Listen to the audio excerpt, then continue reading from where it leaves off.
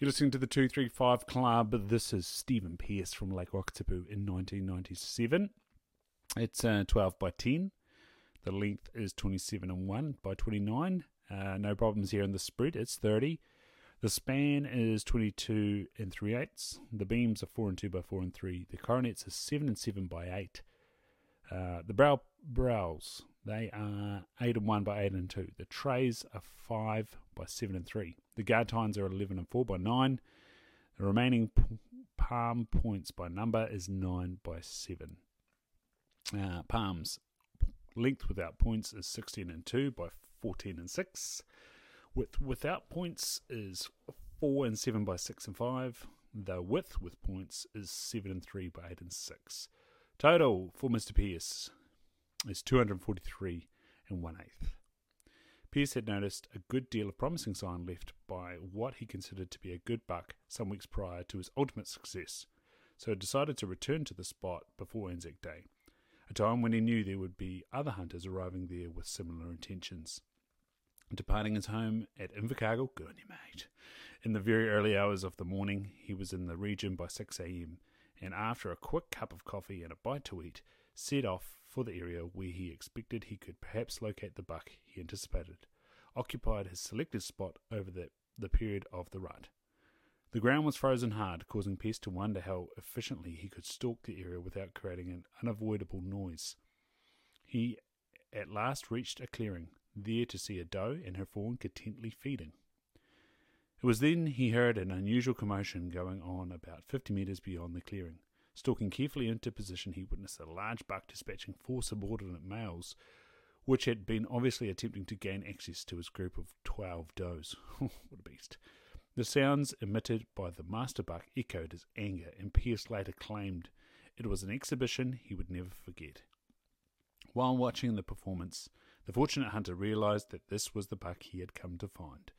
By this time, the animal was only 25 metres away and standing broadside on to Pearce. He presented an easy target and fell instantly to a well-placed bullet. Now, to get to West Wakatipu by 6 a.m, old mate's got up and left Invercargill at least 3:30 a.m. What a champ. Anyway, we're on to Christopher B. White, P. Periki, 2002. Make sure you subscribe. Make sure you've left a rating. We're trying to smash out, breaking through that 100 reviews on Spotify. Also, probably would be good to get over 50 on Apple Podcasts if you're listening over there, before we hit the magical 300 there on the Stag Raw podcast. So, if you're enjoying listening to the Big Game Records series, leave a rating.